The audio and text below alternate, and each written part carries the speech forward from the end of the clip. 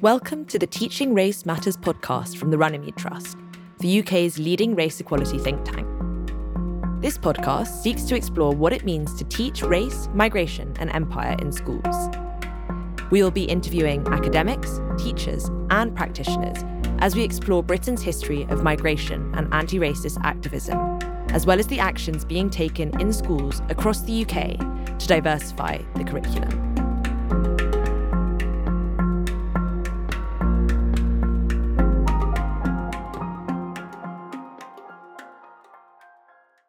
In this episode, we will discuss the arrival of Romani Gypsies in the beginning of the 16th century in Britain. Initially welcomed by the local gentry and royalty, social changes taking place across Europe led to the souring of this relationship. In 1531, the Parliament of England passed an act which expelled all Romani Gypsies from the country. What had happened to lead to this expulsion less than 30 years after their arrival?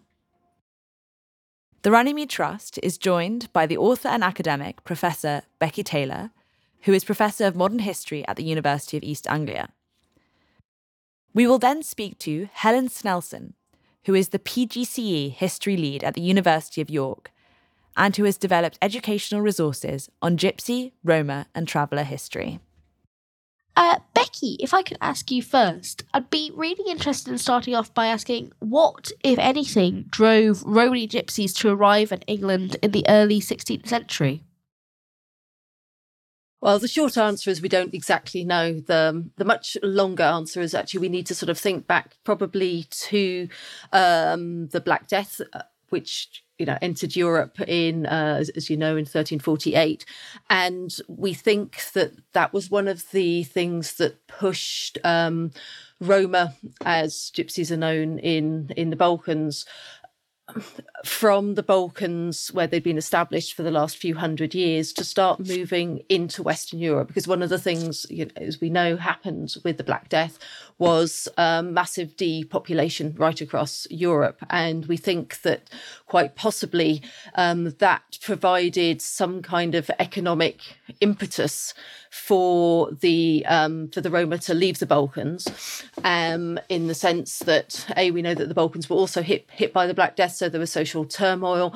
But of course, one of the things historians have picked up on in the last few decades in the historiography is how the Black Death actually improved economic conditions for the lower classes right across Europe, as wages went up because there was short of labour.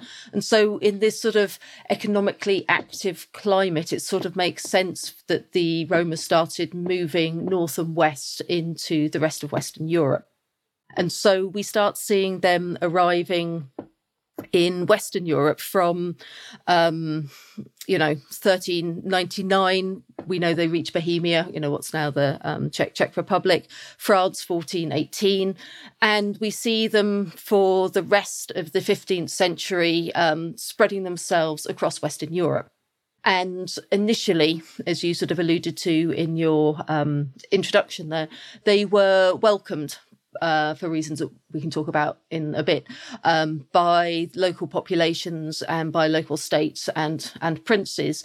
By the end of that period, by the beginning of the 16th century, attitudes are starting to harden against them. So in 1504, the French, for example, passed quite a repressive piece of legislation against what were called the Egyptians at that time. And I think it's no coincidence that it's 1505, the following year, we first start seeing them recorded in England for the first time. Having said that, they actually popped up a few years earlier in Scotland, where we think they went across the North Sea, possibly from Denmark, which was, had a friendly alliance with Scotland at the time. And so we see records of them in Scotland before we do in England. But it's sort of essentially we can see them as being, ever since they'd left India in, 9th, 10th, 11th century, there'd been this gradual move north and west. And so they, hitting the British Isles in the 16th century is almost, the next bit of that story. Thanks, Becky. If I could just pick up on something that you mentioned there. You were talking about how Romani Gypsies were first treated when they arrived in the in England. Could you just expand on that a little bit? It'd be fascinating to know a little bit about that initial treatment that they received when they first arrived in England. Yeah, it's not, and so I mean, it's not just England here. It's, I think it might be useful for people to know that this is it's a similar picture that we see right across Western Europe when they first turn up, and it's, broadly, yes, they're strangers, but they're kind of interesting strangers. They look a bit different. They're often involved in things like fortune telling, sort of palmistry. They're sort of doing sort of musicians, sort of what we think as being sort of circusy kind of things. And so they turn up in places and they are, welcomed as musicians. They're welcomed into courts where they entertain people. They're also welcomed for sort of two other reasons too. So two sort of early tactics, if you like, that we see being recorded, that how these, strangers explain themselves when they turn up is that they are pilgrims. That they, if we think about late medieval world, actually pilgrimage was one of the key, very understandable reasons for people to travel. And it sort of resonated with people. So some of the early groups of these Egyptians, as they were called at the time, had letters of pilgrimage where they said that they, some of them were apparently signed by the Pope. We think these are probably fraudulent, but they're saying that they are on a pilgrimage for 7 years. They may have committed some sin, but the Pope has given them the right to travel to atone for their sins. And so they turn up, they've got their bit of paper. It makes sense to the people who are receiving them in the local town. And so they're often, they may camp outside the city walls, they may well be fed. And while they're there, they would engage in their sort of money-making activities through, being invited to court and playing music, palmistry, and those kind of things. So that's one of the things that you see. The other thing that's really common is that the leader of these different groups of gypsies, they'd often travel into groups of up to sort of 30 people in what we think of as being extended family groups. And the leader of the of group would often style themselves as a count. They'd say, I'm one of the counts of Little Egypt, and for whatever reason, we're now travelling, and I need a letter of safe conduct. And so these letter of safe conducts were written. So we know, for example, that James IV, when they turned up in Scotland, he dispersed 10 French crowns, which is equivalent of, like, say, 7 Scots pounds at the time, and issued letters of protection for these counts.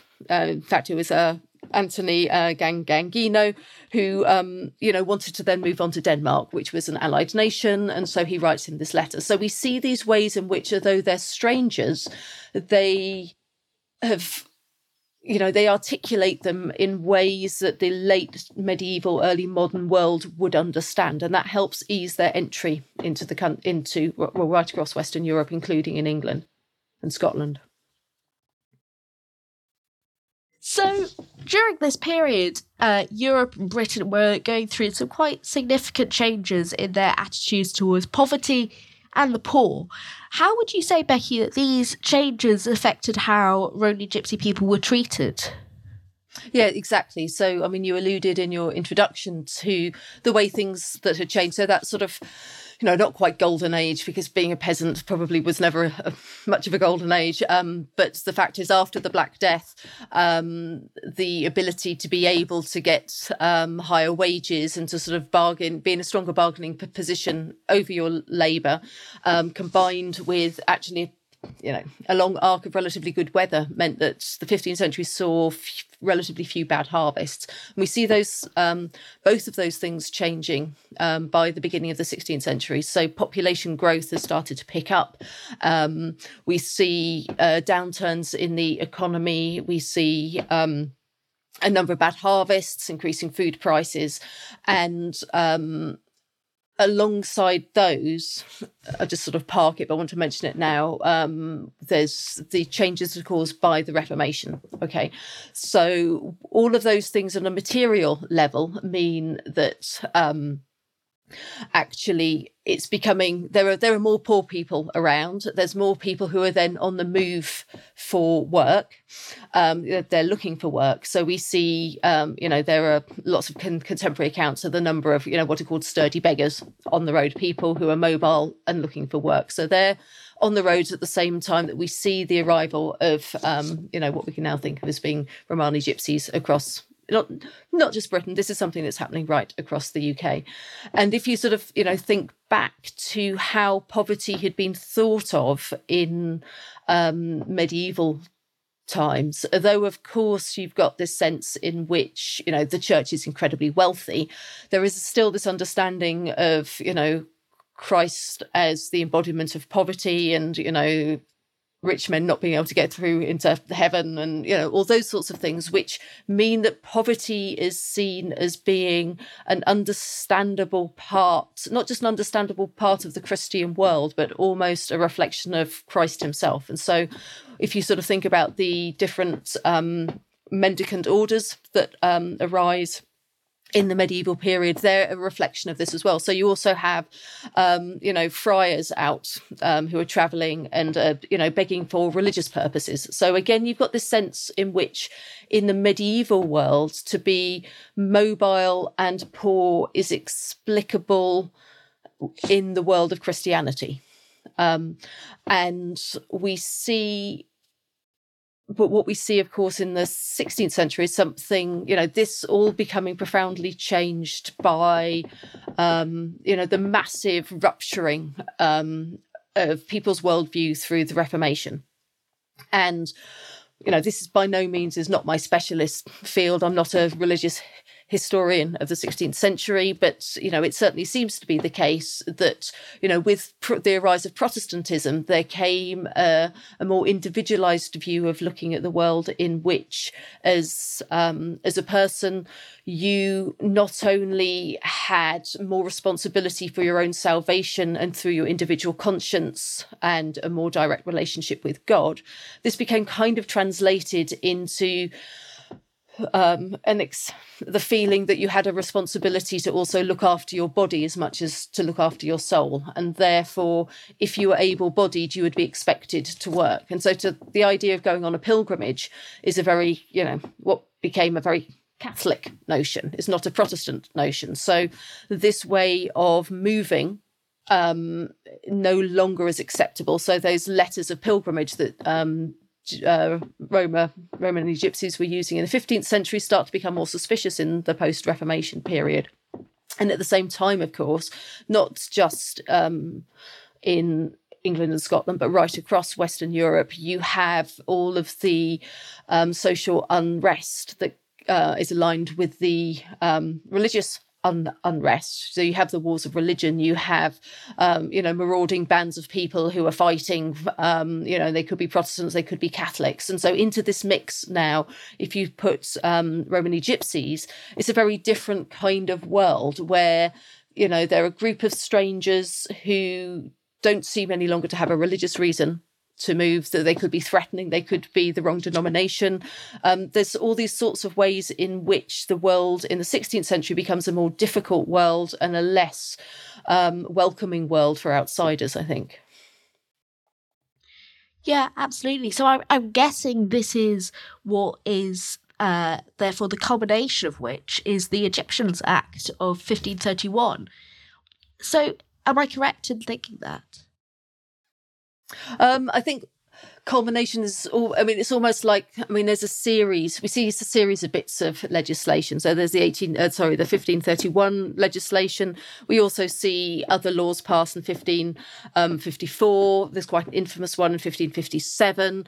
The one that actually lasts the longest is a piece of legislation that's passed under Elizabeth I in 1563. But there's this, if you sort of think of the central 16th century, you've got this sort of period essentially between, or just before the beginning of the Reformation, to the second decade of Elizabeth's reign. If you think about it from English history point of view, this is a period of intense turmoil and social change. We now look back on the Elizabethan period as being this, long, glorious period of stability, but it didn't feel like that at the time. It was, the idea of succession was immensely contested. The idea of religion was still immensely contested.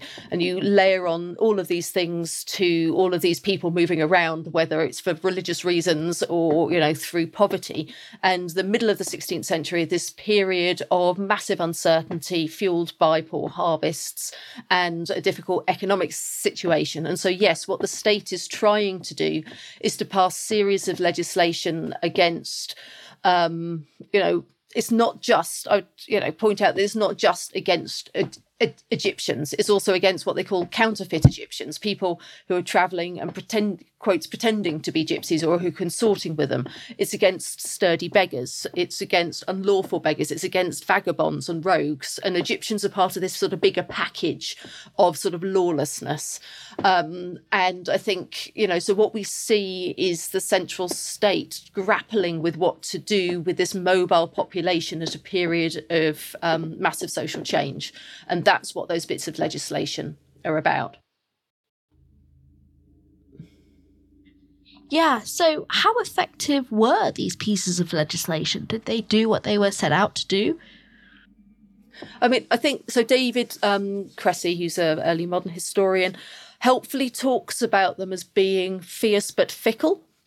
And I think that's kind of quite useful thinking about it like that, because you look at these different laws and on the face of it, they're horrific. They range from, very often it's sort of having your goods taken away or being banished for a first offence of being a gypsy or a vagabond, to have your ears cut off, perhaps, and nailed to a tree for your second offence, to be flogged, and then to be executed, for being a gypsy or a vagabond, it's sort of, or to be banished. Okay, so there's sort of different sort of scales of it. And so on one level, it's very clear that the state has very strong intentions against it.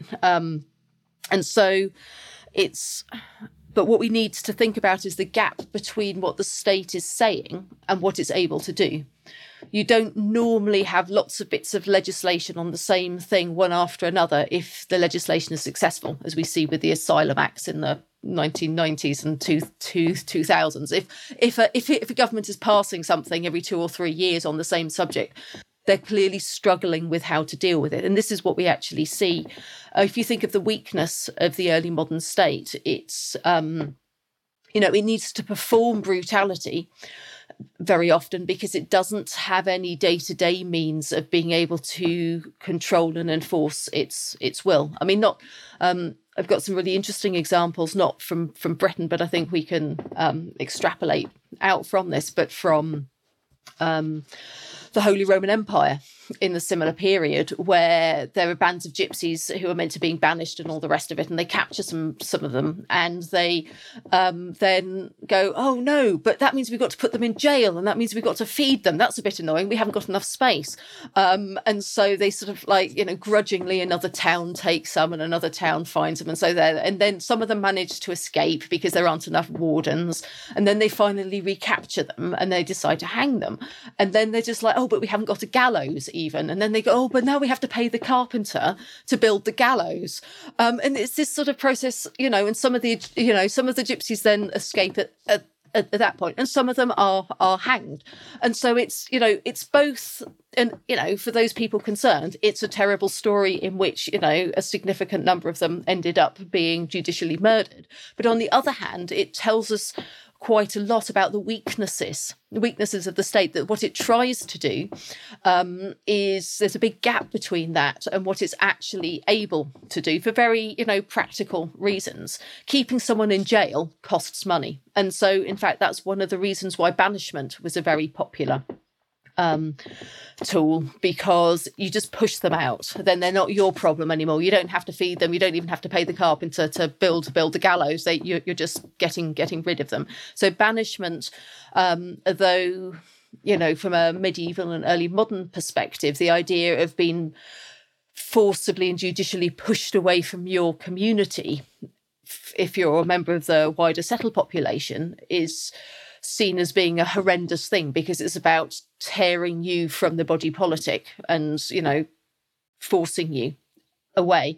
But for Romani gypsies who are used to being mobile, being shoved to another place, it's just like, okay, we'll go to the other place. That's better than being, flogged and hanged and all the rest of it. So it's sort of interesting with this legislation that it's simultaneously absolutely appalling, but we know, if for no other reason than the fact by the 18th century, when most of these laws across Europe fell into disuse, that Romani gypsies were established right across the continent. And that wouldn't have happened. We wouldn't have them embedded in every single country, starting to speak different variations of the Romani language, starting to have distinctive cultural forms of Romani life in France compared to Hungary, compared to Spain, compared to England. We wouldn't have that if that legislation had worked. So we need to simultaneously think about those laws as being, savage in intent, but not as effective as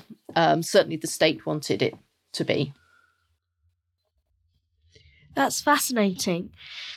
I think one other aspect that we haven't really touched upon that much was the beginnings of colonisation during this period. How much do you think that shaped the treatment of outsiders within England? I think we can sort of think about it in two different ways.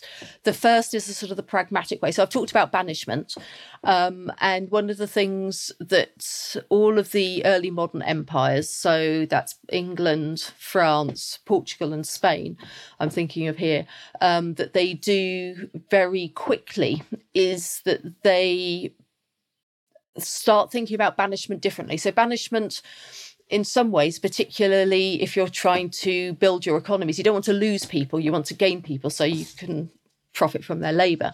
And so what they do, they extend banishment to what becomes transportation. And so what we have are accounts from all of those countries right up until the middle of the 18th century, really, where transportation to the quotes New World starts to end, is that we see Romani gypsies as being transported alongside other felons, because that simultaneously solves the problem of having to keep people in jail and having to pay for them.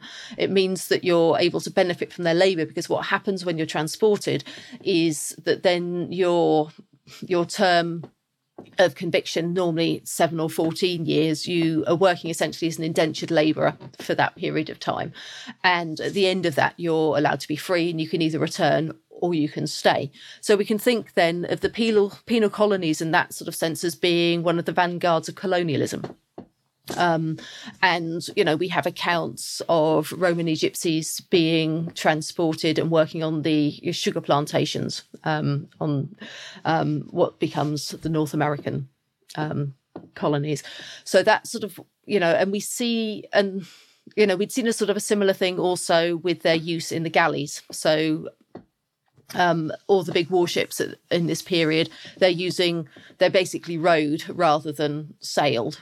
And so we see large numbers of the captured gypsies, particularly in mainland Europe, where a lot of the gypsy hunts that you get in the late 17th, early 18th century around capturing people to be in the galleys, which is to then fuel particularly, the battles and the wars in the Mediterranean. So you've got this sense in which penal labour, including sort of Romani gypsy labour, becomes a tool of state consolidation and state expansion.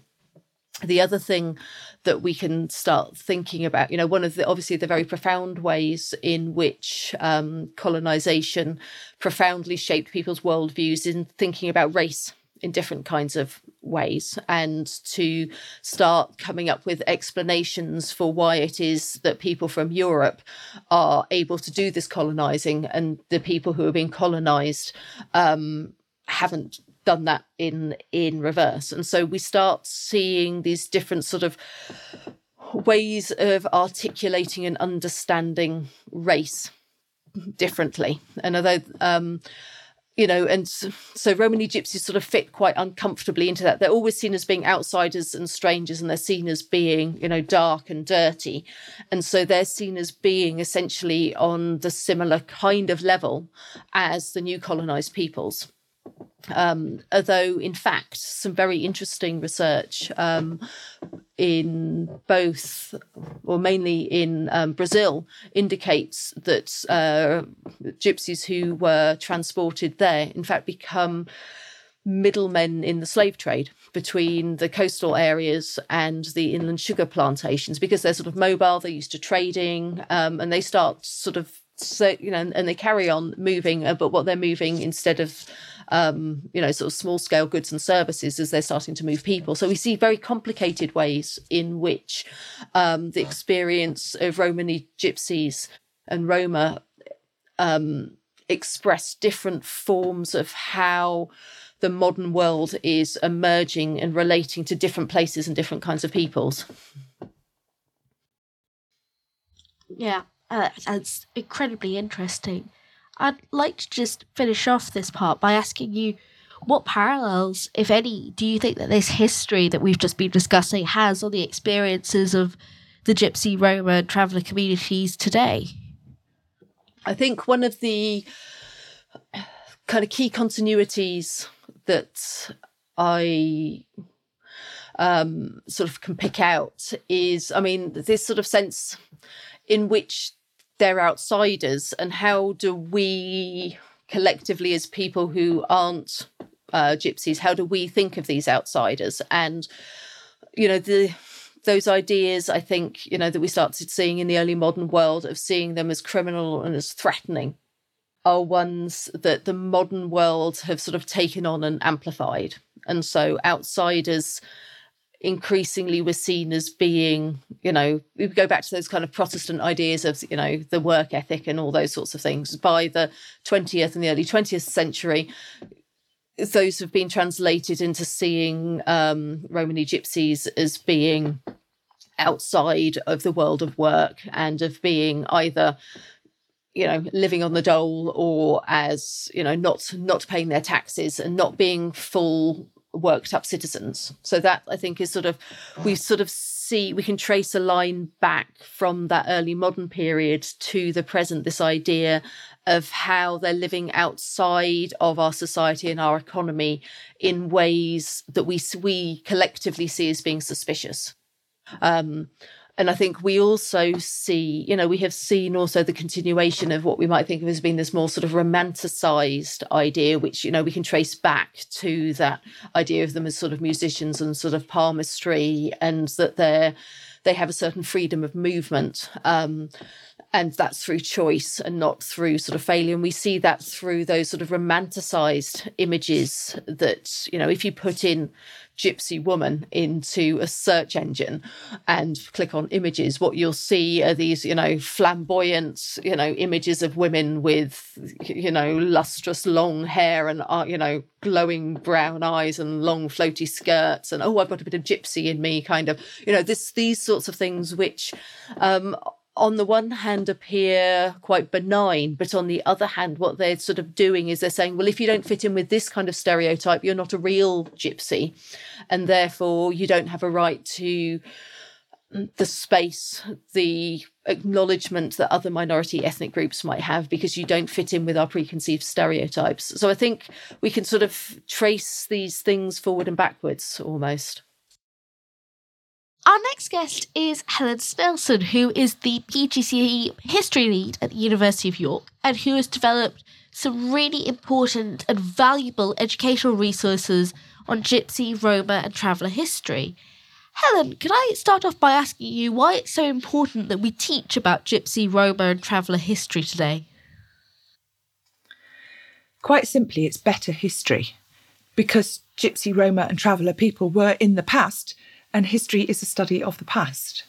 So therefore, it has got to be better history to be talking about more and everybody possible in the past. And of course, in schools as well, we don't just teach about what happened in the past. We teach about the how of history, as I would call it. So by that, I mean how historians continue to work to identify and to question the fragments of the past that remain. Now, we tend to call those stories in the history classroom.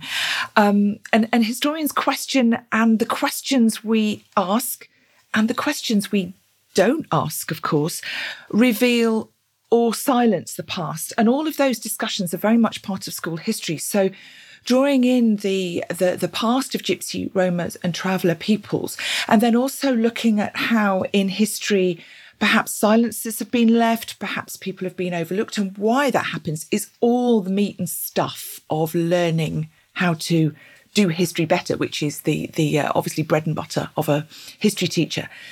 But there's something else as well, which is actually a social justice issue, because, of course, there are many Gypsy, Roma, traveller children in our history classrooms. In some parts of the country, they will be the largest minority group, if I can put it that way. And they should also see themselves in the past and in the study of history. And really, really crucially, and a lot of thinking and work has been done on this recently, not solely as victims. The danger for some groups of people, and I'm a little nervous about talking about groups of people really, but if you forgive me for a moment in doing that, but is that some people only see themselves when they turn up to be victimised in the grand story of human life, and that's not right either. And school history, of course, is part of understanding how we all got to this moment in time, something that I think most human beings are interested in at some level, even if not explicitly. And if certain parts of that, how we got here, are absent, then we're never going to open minds to the vast and ongoing discussion, as I say, that is, how on earth did we get here? Which has also real optimism behind it, because to understand how we got here gives us potential ways of moving forward into the future in a way that's really good for everybody. So those would be my two major pleas to people. It's good history and it's social justice. That's so beautifully put, Helen. Why do you think, though, that understanding how important it is to teach these topics, why has it taken so long, and why has it been overlooked for so long?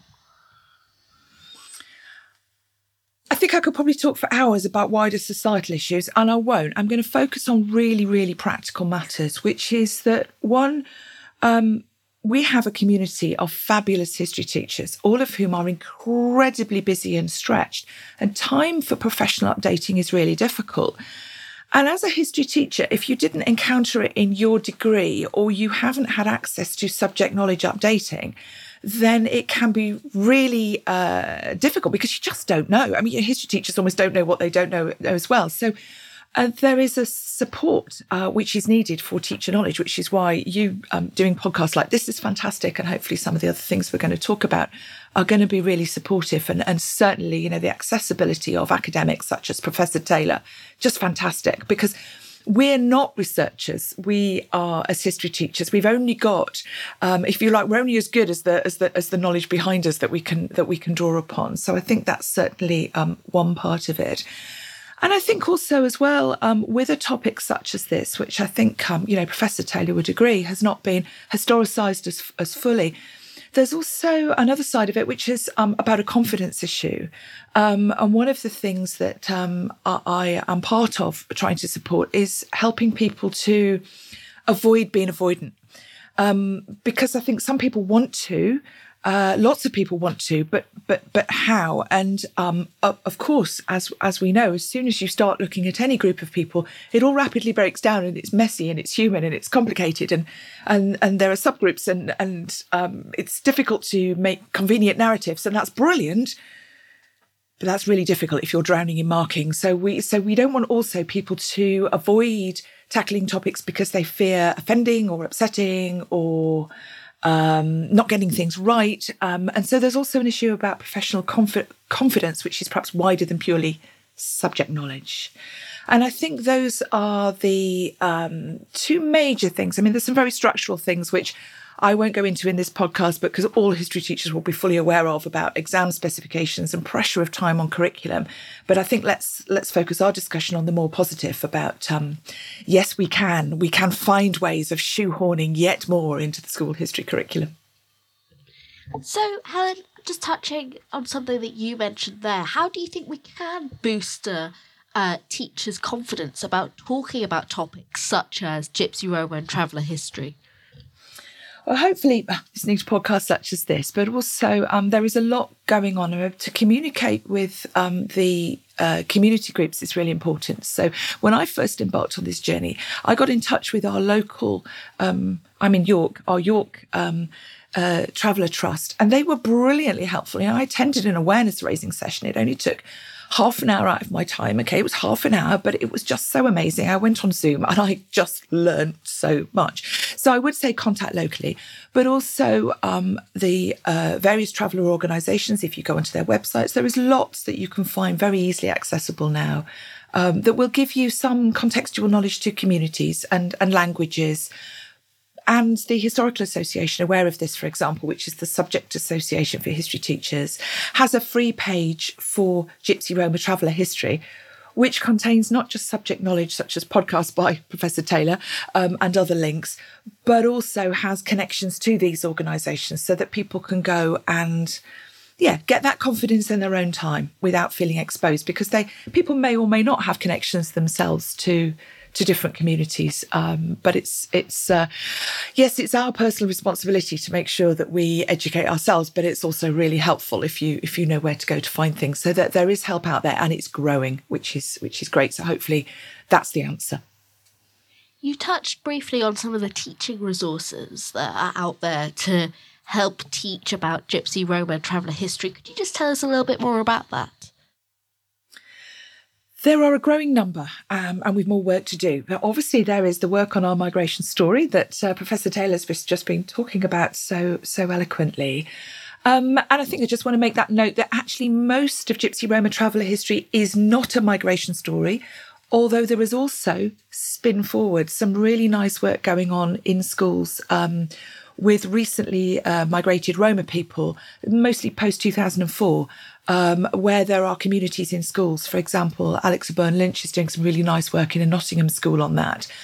But what we have also done recently, some colleagues and myself, is try to create some resources that can be used in a variety of ways. So, for example, we have developed a sequence of lessons, which again is freely available on the Historical Association website, which focuses on the story of Mary Squires, and uses her as a lens in which to explore how Britain was changing over the long 19th century. So all schools will teach some aspect of industrialising Britain. And by developing 4 lessons which are very adaptable, we hope what we've done is provide a way of weaving Gypsy Roma traveller history, or an aspect of that, into a subject that is already taught, and also done it in a way which hopefully enhances what is already taught. So we're very much thinking of something which history teachers would recognise called world building, that sense of building the students' sense of what the time period you're studying looked like, smelt like, felt like, what people believed, what their customs were, how people moved about, and all those things that enable you to create a world so you can better understand the past and make your knowledge less inert. So we've got those sorts of materials, perhaps slightly longer, slightly bigger. There's another example in relation to that, which is Hodder, the textbook company, are producing a new book next year in 2023, which is a new look at 20th century social history. And as part of that, there will be woven in Gypsy, Roma and traveller stories. And some of them will be that meatier end of things. So, for example, there's going to be a section relating to welfare state Britain, sort of 1945 to 57, and how perhaps there were failures, and looking at those failures through the lens of the impact of welfare state Britain on Gypsy, Roma and traveller people. Massively grateful to Professor Taylor for helping with that again. But also we need to be aware that what we mustn't do, I think, is create yet another bolt-on notion. Right, at some point in the whole of your study of history, you will do 3 lessons on Gypsy, Roma, traveller and make sure you remember them. No, it's about weaving people in across the whole curriculum. So another part of our work is to make available and make clearer and offer to people examples where they can perhaps use the example of a traveller person or a gypsy community when they're teaching. So, for example, schools teach the First World War, and one of the resources we've made available on the HA website is about a Victoria Cross winner who was a man of gypsy heritage. And his story can be used perhaps on a battlefields tour on the Sayre Road. Many schools go to the Sayre Road in part of a battlefields tour. Or it can be used when teaching about the Battle of the Somme, because that's when he won his VC. Or it can be woven into stories which connect the impact of war on people as you move forward. So it itself is quite small, but it means that you then can weave Gypsy, Roma and traveller stories into the curriculum. Another example would be there's a resource about fairs through time, because students often find economic history quite difficult to understand, but the role of the fair has changed over time. And of course, gypsies and travellers are very much woven into the story of fairs in this country. And so we provided a short resource on that as well, which we hope will be helpful. So very much not just standalone resources, although sometimes that might be the right and appropriate thing to do, to take a big topic, but take it through the lens of gypsy and traveller, or gypsy or traveller history, Roma history, but also to integrate. And what we're trying to do is encourage more and more colleagues to develop those and draw them together and share them. Helen, if you had a top tip for teaching Gypsy Roma traveller history in schools, what would it be? Connect, collaborate, cooperate. We're all incredibly busy, but let's make sure that we use the platforms available, such as the Historical Association, which lots of people are members of, such as History Education Twitter, which lots of people connect with, to share resources and to talk to each other and to have the courage to build this as a community.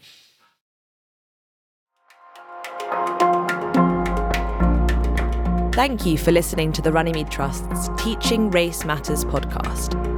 The Our Migration Story website, a collaboration with the universities of Manchester and Cambridge, contains more details about this area of history and provides resources on how to teach it in school classrooms.